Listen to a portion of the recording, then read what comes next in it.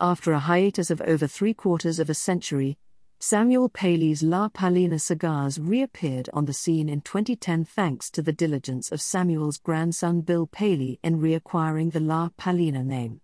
These new La Palina cigars bring together the nostalgia of a bygone age with flavor profiles geared towards modern tastes, which has helped develop an intensely loyal fanbase.